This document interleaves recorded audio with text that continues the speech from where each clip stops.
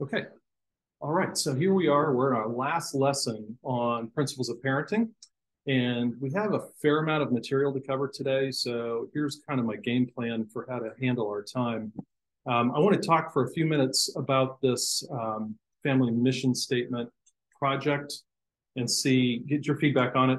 Then we're going to try to finish the discipline lesson, and we'll try and reserve some time at the end for questions. The questions that you guys gave us in the surveys were really good. So we'll try to answer as many of those as we can with the time that we're left. So we'll try to leave a little bit of time there at the end. So any thoughts on this project of the family mission statement? Was it useful? Did it generate any conversation? Too hokey?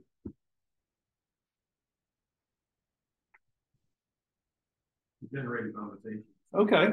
Well, that's good. That was really the intent of it, more than, this finished product that's, like incredible or something. Any other thoughts? So this is not an original idea of mine. This is something that we were challenged to do at a family camp at the Wilds, probably 15 years ago, 20 years ago, probably north of 20. And I felt like the benefit of it was really the process of talking through it, more than this guiding light for our family forever. But I wanted to share with you what we came up with. Oh, this is the wrong set of slides. I'm sorry. Looking for 4B, I think it is. Okay. All right. You know what? We're just gonna ignore this today because I can't change it from here. So now I'm gonna have to try to remember what our family mission statement is. Can you help me out? Huh? You want me to go last? No, it's okay. It's really not that big a deal. So essentially, our family mission statement was we want to glorify God in our families by. You have it there? I just read it then. That'd be better than me trying to mutilate it. We want our family to be mature believers, guided by Scripture and desiring to please God as faithful servants, whenever, wherever. We got that one.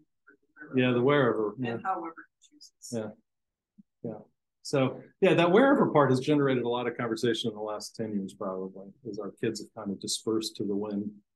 But anyway, so I hope that was helpful. But let's just move on to the lesson. So last week we talked about biblical motives for discipline, and we'd gotten as far as unbiblical methods. And so this week we want to talk about biblical methods. And so let's turn first to Proverbs 13. I have a few verses to cover from the book of Proverbs today. We had talked a little bit already about Proverbs 13:24, but we will address it again. Sometimes we refer to spanking as corporal punishment, that is the discipline of the body. Proverbs 13:24 addresses this and says, "Whoever spares the rod hates his son, but he who loves him is diligent to discipline him." We talked about it from a motive standpoint, and the motive being love for our child rather than hate for the child. But we also see a little bit of procedure here. Discipline is mentioned as involving corporal punishment. The rod is the instrument of punishment. And we talked further about how if we love our children, then we're going to be willing to do something as extreme as spanking them to get their attention and help them change their behavior and attitudes. Let's look at Proverbs 22:15. Someone read that for us.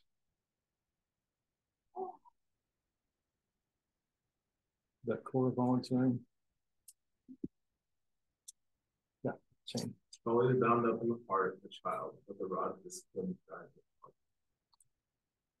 So this verse, I think, is especially pertinent because it ties together a concept that we talked about way at the beginning of the series, and that is the main problem in parenting is fundamentally the heart. And the heart of the child is the focus here. We talked about the heart of the parent being a problem also, but the sinful heart of the child is a problem. What is it?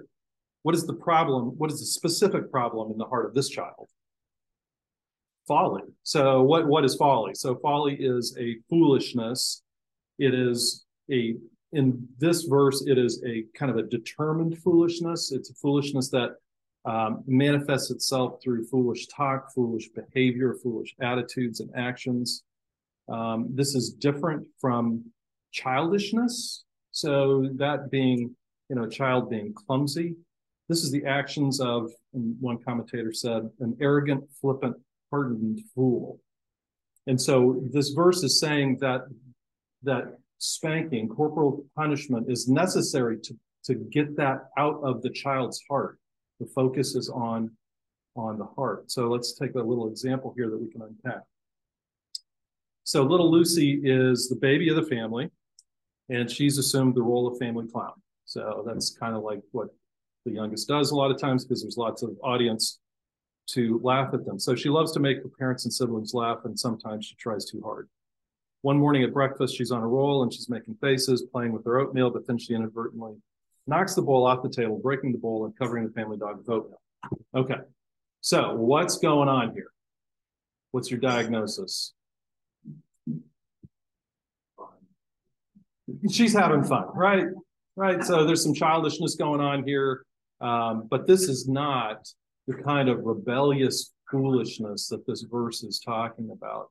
So if you're Lucy's parent, what's your reaction to this?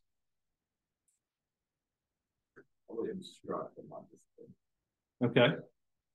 So what would you say?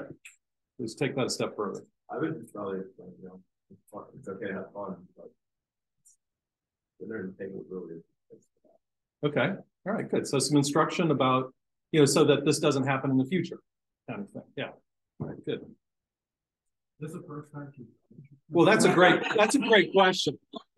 That's a great question. I left out a lot of facts so that we could tease out these nuances, and I think that's a really important thing. So let's add to the facts a little bit, and let's say that this is something that has occurred weekly, not daily, but weekly. So you're like running out of bowls. Now, what do you think? Okay, so you're making an assumption when you say that, and that assumption is that the instruction has already happened, right? Correct. So you haven't just tolerated this behavior week after week after week. You've given the instruction, and it's like, okay, this has become, at some point, it's crossed a line from just simple childish carelessness to a disobedience issue because she's failed to heed the instruction. So I can imagine a situation in which, week one, it's Shane's instruction. Week two, what happens? The instruction again, maybe a little bit more pointed. Okay, so there's some consequence here. If she's old enough to clean it up, then maybe she cleans it up. She has to wash the dog. She doesn't do self-practice. Okay, all right. What else? Can't do that. That's right. Yeah, well, so I think instruction goes to warning. So you see the difference. So it's like instruction, this is a time to eat, this is not a time to play. And then it goes to, you've done this multiple times, you need to stop doing this. If you don't stop doing this, I'm giving you a warning that this will have consequences. And those consequences will be, okay, you lay that out. So that is like level 2 of instruction.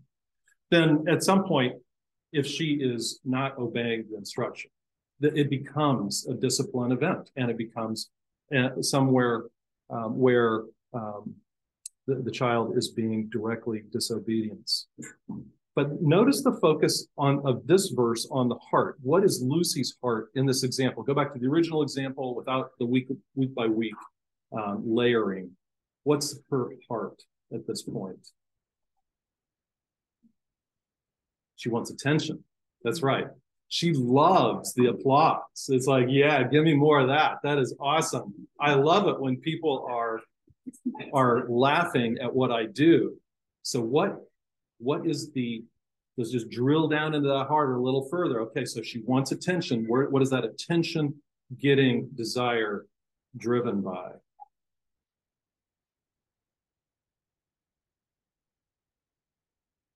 I'm getting some quizzical looks. So it's pride. So thank you. So my question wasn't very well worded. So pride is what's going on here. I mean, we all have it, and pride comes out in different ways in different people. So part of Lucy's pride is, I am funny, and I want everyone to give me that funny feedback and make sure that everyone knows that I am funny. And she's willing to, walk that line between carelessness and foolishness in order to get there. So discipline needs to aim at the sinful heart. And in the moments of those broken bowls of oatmeal, it's difficult to step back from that and think about it. And so this is something we have to train ourselves to do. And we have to battle our own sinful hearts, because my sinful heart in that situation is saying, I can't believe I got to clean this up. I am late for work. I'm late for church or whatever. And it's this is the last thing I need. You do this all the time. And I'm in reaction mode. But that's not helpful for the child. And that's not helpful for us, because those things that I just laid out that my mind and heart is thinking is my own selfishness. And so we have to be walking in the Spirit as we're parenting in order to make this work, in order to pull this off. The focus of this verse really is that the depravity of the child's heart necessitates rescue from his own rebellion. The child needs rescue. The child needs to have that cleansed from him. The rod is the implement of the rescue. It helps the child place himself under the parent's authority. That's where we're trying to get the child back to. Let's go to Proverbs 23, 13, and 14. Just a chapter away. Someone read those two verses for us, 23, 13, and 14. Yes, thanks. Do not withhold discipline from a child. If you strike him with a rod, he will not die. If you strike him with a rod, he will save his life from his life. All right, thank you. So we've seen enough verses now to know that corporal punishment, what we call spanking, is clearly endorsed by Scripture as an appropriate method of disciplining a child. This verse has some interesting aspects to it, and I'm going to ask you a trick question. So I'm going to tell you up front that it's a trick question, all right? The trick question is, what is the danger of discipline that's being identified in these verses? What danger is being identified?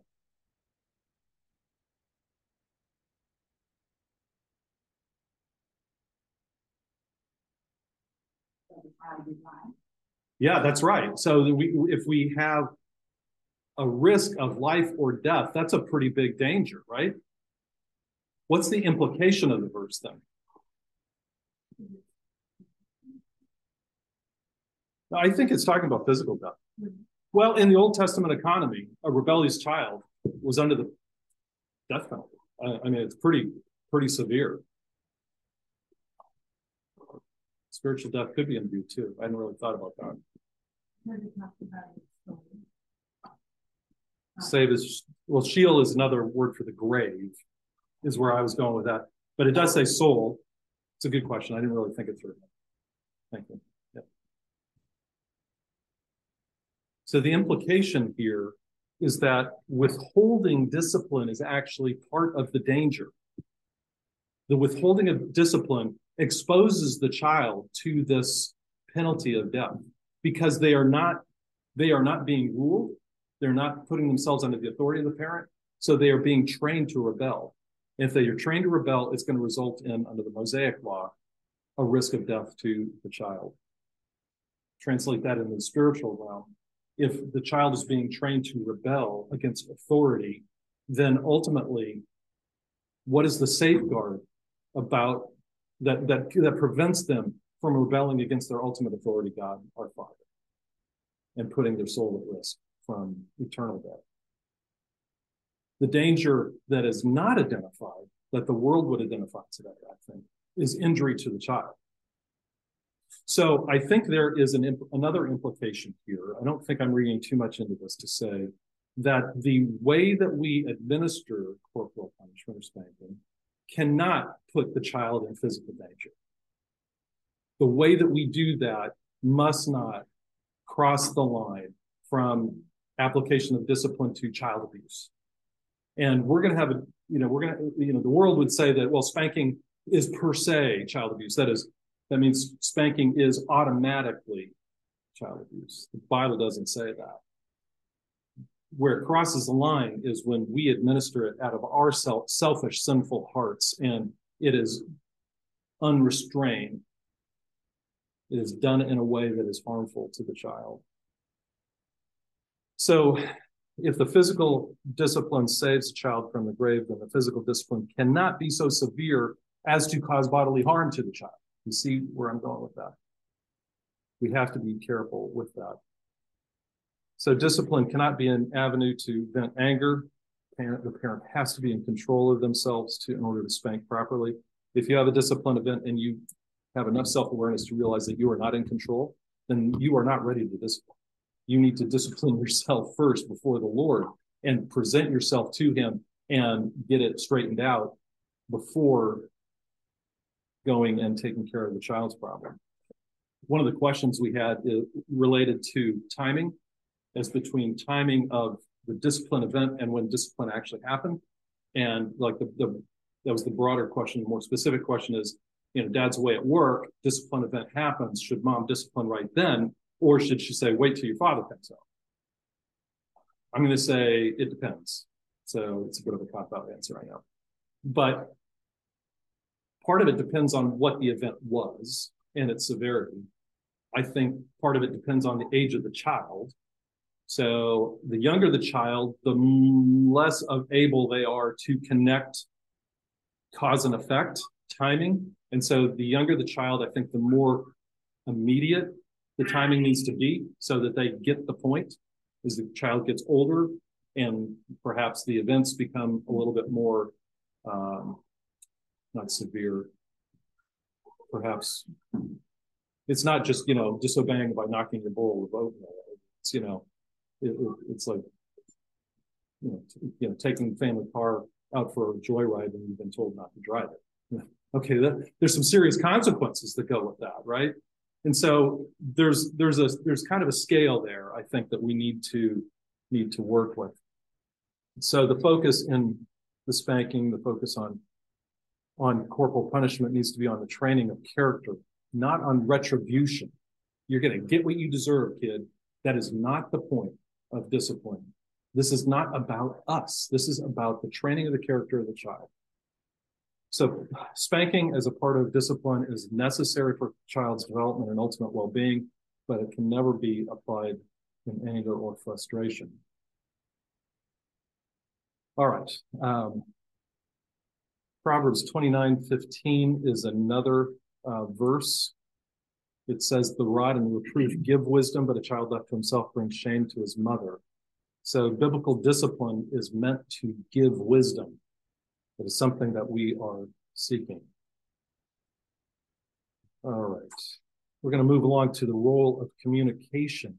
Now, I would say, after I spent a month or so in the book of Proverbs, just really looking at parenting verses this summer, and I would say that there are many more verses about communication with children than there are about physical discipline of children, which I hadn't really stopped to think about before doing the study. And I don't know if you could say from the weight of that evidence that means that communication is more important. I think they need to go hand in hand. I think when we administer corporal punishment, communication is a very important part of that. Some of these books that we've been recommended have, kind of like step-by-step procedure for it, and they really give some good ideas, but certainly helping the child understand what they did that was wrong, understand your responsibility before God to administer discipline on the front end, and then on the back end, making sure you're communicating love and instruction and acceptance, and the fact that once the discipline has occurred, the event is done. It's not going to be dredged back up and thrown in their face. This is something that has to be communicated well to the child. Communication, this first subpoint, communication requires listening to instruction. I was struck in Proverbs by the number of verses that started with "my son."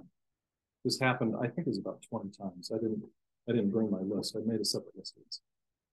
But he would say, "my son." We'd like get the attention of the child, and then he would proceed to give them instruction. Sometimes it was a very specific topic, like in Proverbs 5, 6, and 7, dangers of immorality. He calls out his son, and he really is very pointed in telling his son about this danger. He gives him an example and some really good teaching that he did with his son, communication.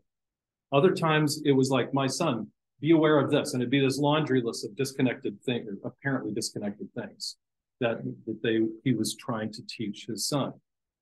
I would say that as our children get older, communication becomes more and more important. We need to keep talking to them. I found personally this to be pretty challenging because I'm not a person who uses a lot of words. And when I go to work, I tend to use them up. And I come home and I don't have any words left. And my wife is like, she's ready to talk, because she's been home with the little kids all day or whatever. And I'm like, I am exhausted. We had a question about, what do you do when you're like at the end of yourself? You've used up all those words and you're tired and you come home. How do you recharge that? And I think that's a great practical question. Lisa and I were talking about it on the way down to church this morning. I think part of it is we have a responsibility to recharge ourselves in God's word, and that's something we need to be doing. That doesn't always address the physical problem, but it certainly can help us put it in the right mindset, reminding ourselves of the importance of this job that we're doing, raising our children, the responsibility that we have before Him. I think part of it is saving some words, in my case, saving some energy for the family, for your wife, for your husband, for the kids. For me, I work in Manchester, live in Pelham, had about a 30-minute commute. That gave me a fair amount of time to leave work at work. And so when I get home, I wasn't preoccupied with it, and I don't have a really great memory. So that helped too. But I think we had friends that the wife said of the husband, he was great because he would come home, and when he closed the door at the house, work was behind him, and he was all about the family. And it's like, wow, I don't know that I could say that about myself. I wish I could, but that's really hard. So I've been talking from the dad's point of view. What about the moms? So how does a mom do that? Particularly stay-at-home moms or homeschooling moms, where your kids are right on top of you all the time. Yeah, John. Half of the kids that I'm thinking about, you can feel the quiet time for an hour and a half every day. But if you didn't care what the kids were doing per se, as long as whatever they were doing quiet, you didn't bother her. And that's sort of like an emergency. If I didn't have, but they got me in the room, even quiet, they gave the kids some free time to do something to be a perfect break from having to question. That's a great idea. So continuing that, so not losing the benefit of the nap time. That's great. That's a great practical solution. Yeah, Bonnie.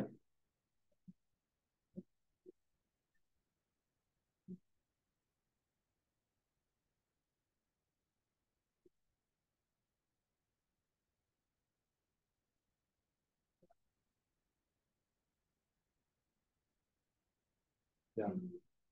Yeah, rolling out of bed into chaos is just like a disaster waiting to happen, isn't it? Yeah, that's great. Any other thoughts?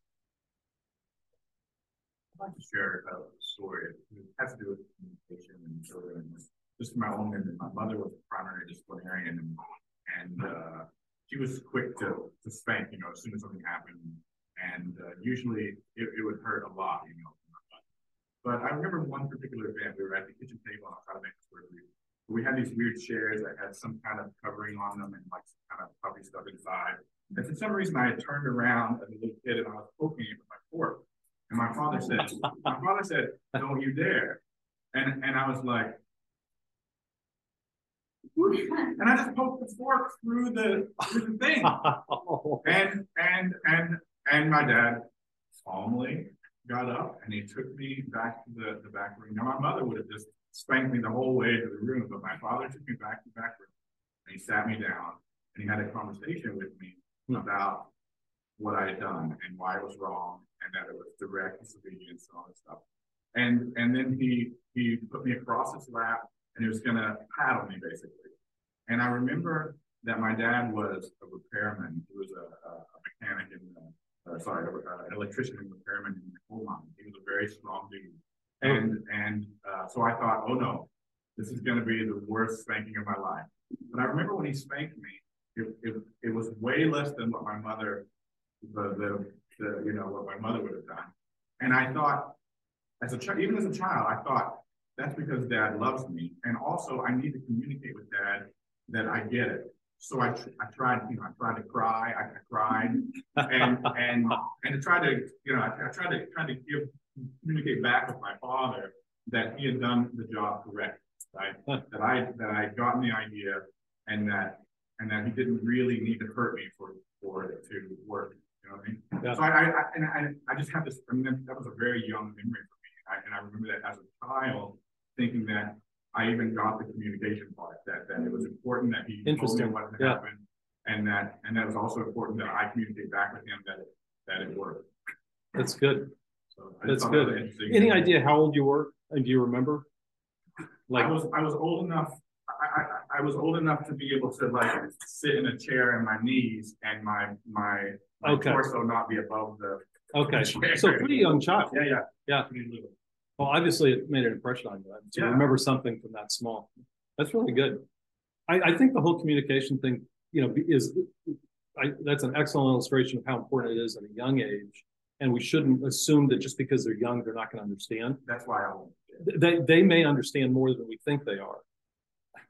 Some people have the opposite problem that I do of using too few words, and they use too many words. And who was it that the kid said to the father, "Just spank me already"? Yeah, I forget who it was. Some. Okay, all right. So there's an opposite danger. So we have to work with that. I remember when our oldest turned 13, and he was having some attitudes, and I was not dealing with things well, and he was like constantly frustrated with me, and he would just clam up and storm off, and it's like, okay, what do I do now? So eventually I sat down with him and I said, listen, you've never been a teenager before, and I've never been a parent of a teenager before. So this is new to both of us. So let's just keep talking. And if you have something that you're frustrated with, tell me about it, and we can talk through it. And hopefully we can find a way to do it. And that, maybe this is just me, but it seemed to relieve some tension that was in the room, take some of the pressure off. It was a little pressure relief valve, and it helped us develop some better communication. Not that it was perfect after that by any means, but it just that little piece of communication saying, I'm trying to communicate here. I realize that I'm not the best at it. That I think seemed to help with him. But that's a very kid-specific thing. So that kid needed that communication at that time. So communication, next subpoint, requires adaptability to the situation. I wish we had time to really explore this verse, but the verse I give you here is not a parenting verse. It's 1 Thessalonians 5:14. Pastor John has exposited this for us in the past. And it says, and we urge you, brothers, so it's speaking in the church context, admonish the idle, encourage the faint-hearted, help the weak, be patient with them all. So it gives a different action for different people that are in different needs. And so that, I think, could be really applied to our parenting situation. So maybe we take one example on this. So dad tells 10-year-old Luke to clean the garage before going out to play with his friends. Luke plays around the house all Saturday morning watching cartoons and doesn't do it. So our diagnosis is disobedience. You didn't do what you were supposed to do, 10-year-old Luke. So the question is, why did he disobey, and what is the condition of his heart? There's a lot of different aspects to this. And again, one of those examples that I haven't given you enough facts to really know. But here's a couple possibilities. This could be just direct rebellion, direct disobedience. You can't tell me what to do. I refuse. That needs discipline. That needs to be addressed very directly from a correction standpoint. It could be partially ignorance. I don't know how to clean the garage. And all of us fathers roll our eyes, right? It's like, come on, how hard is this? You get a broom and you sweep it out. I mean, what is expected? So the person who doesn't have the information needs instruction. He needs to be told how to do it. It could be laziness. I'm tired from school all week. I want to watch TV.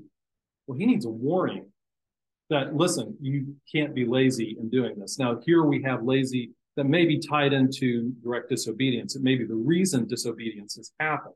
So we need to be aware of what's going on in that. Another might be discouraged or fearful. I'm afraid there will be spiders in there. Like, okay, 10-year-old Luke, you need to just take care of the spiders. I mean, that's how I react to it. But he may need some encouragement. He may need an infusion of courage. Also, those with no necessarily. Some kids, yes. Other kids, no. But those that 10-year-olds necessarily have the time management skills to be able to manage their day where they can watch some cartoons and then now I need to stop and go to the garage. Yeah, right. In order to have enough time to do That's an interesting point. If they get distracted and kind of forget or not just play enough time. Right. They just got sucked into binge watching the cartoons and where did the time go? Where's the time go? All of a sudden it's like the morning's gone. Yeah, it could be. Or it could be that the child is just weak and they're like, I can't lift the boxes and put them back on the shelves. And so he needs help. Now, those aren't excuses for not obeying. But understanding the dimension of it will dictate how the correction occurs and the instruction that needs to happen as well. The book that we've referred to a number of times, Shepherding a Child's Heart, has a chapter on this and goes through lots of different types of communication. I would really commit it to you. And then the last subpoint is communication is facilitated by questions. So conversation isn't always a lecture. That's kind of my default setting. It's like something goes wrong, I start lecturing. It's like, well, this is what needs to happen. Boom, boom, boom. 3-point outline. That's not going to be the best thing to do. And as the child gets older, it needs to shift more from declarative sentences, you will do this, to more dialogue and having a conversation about things. One of the best ways, I think, to create dialogue, and a great way to get a glimpse of what's going on in little Luke's heart as to why he didn't clean the garage, is to ask questions. And I think one question that we always ask is why? And the younger the child is, the less equipped they are to answer the why question. Because what are they going to say? When you say, why did you hit your sister? I don't know. And you know what? They may not. They may not be able to put their finger on, here's this condition of my sinful heart that created the environment in which I thought that was a good solution. They may not be able to articulate that. It may depend on their age as to how they are able to articulate that. It may depend on their maturity.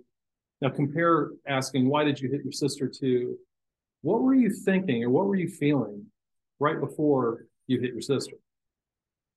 And now you're going to get some backstory about what happened. So I'm assuming it was an unprovoked incident, but maybe it was provoked.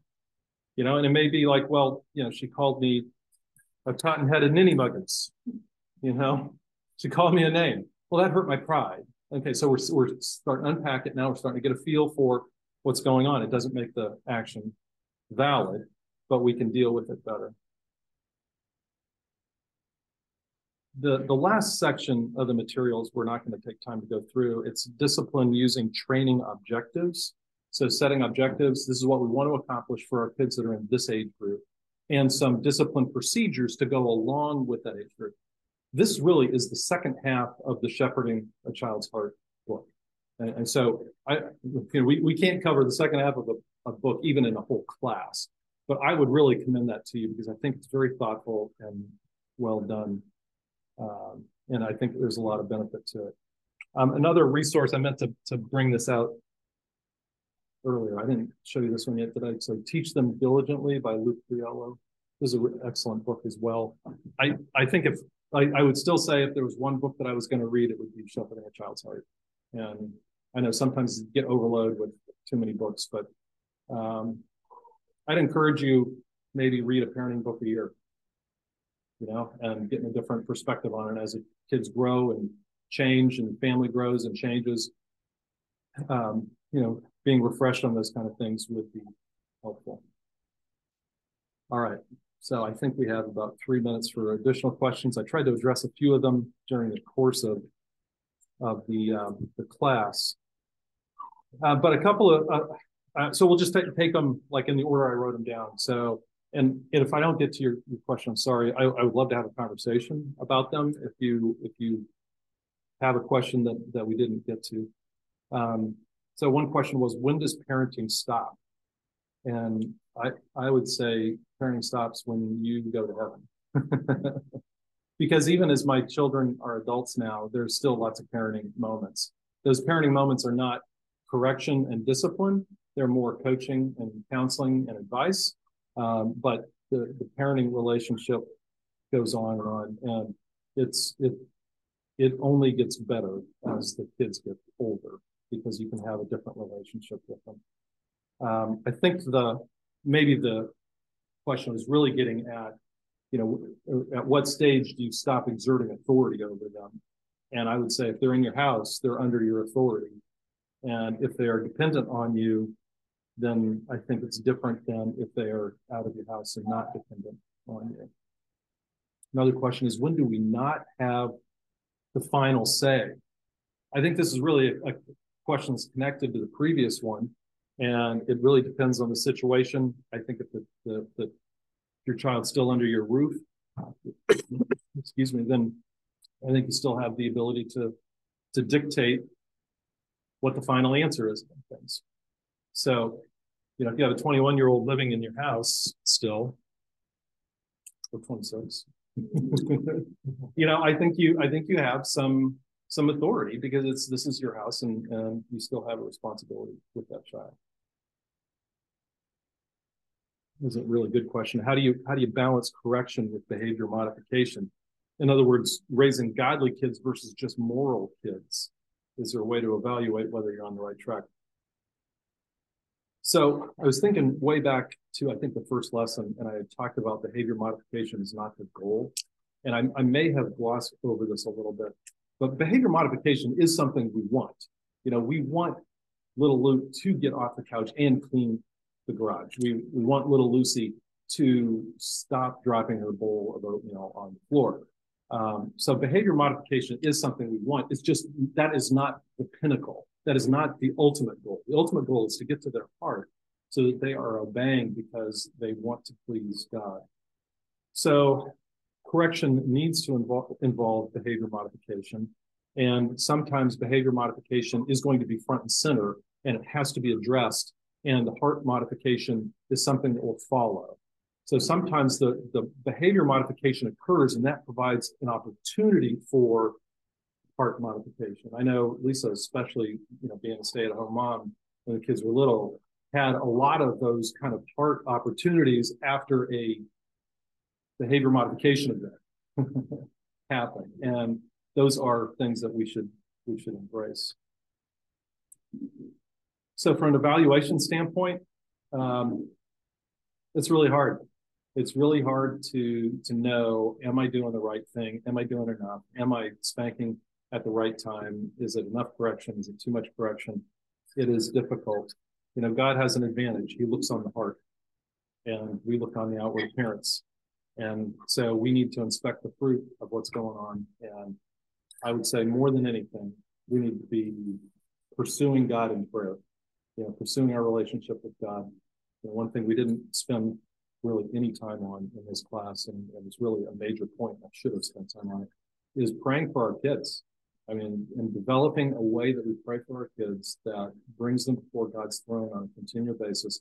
And that will help to change our hearts as well as benefiting them by having the Lord work. So sorry to not get to more questions than that. but as I said, happy to take those. So let me just pray in closing, and we'll finish. Father, we come before you as your children. So glad that you're a loving Heavenly Father, and we know that you discipline us because you love us, and we love our children. We desire for them to know and love you. I pray that you would just help each of these parents to dedicate them to you, to raise children that will glorify you in their lives.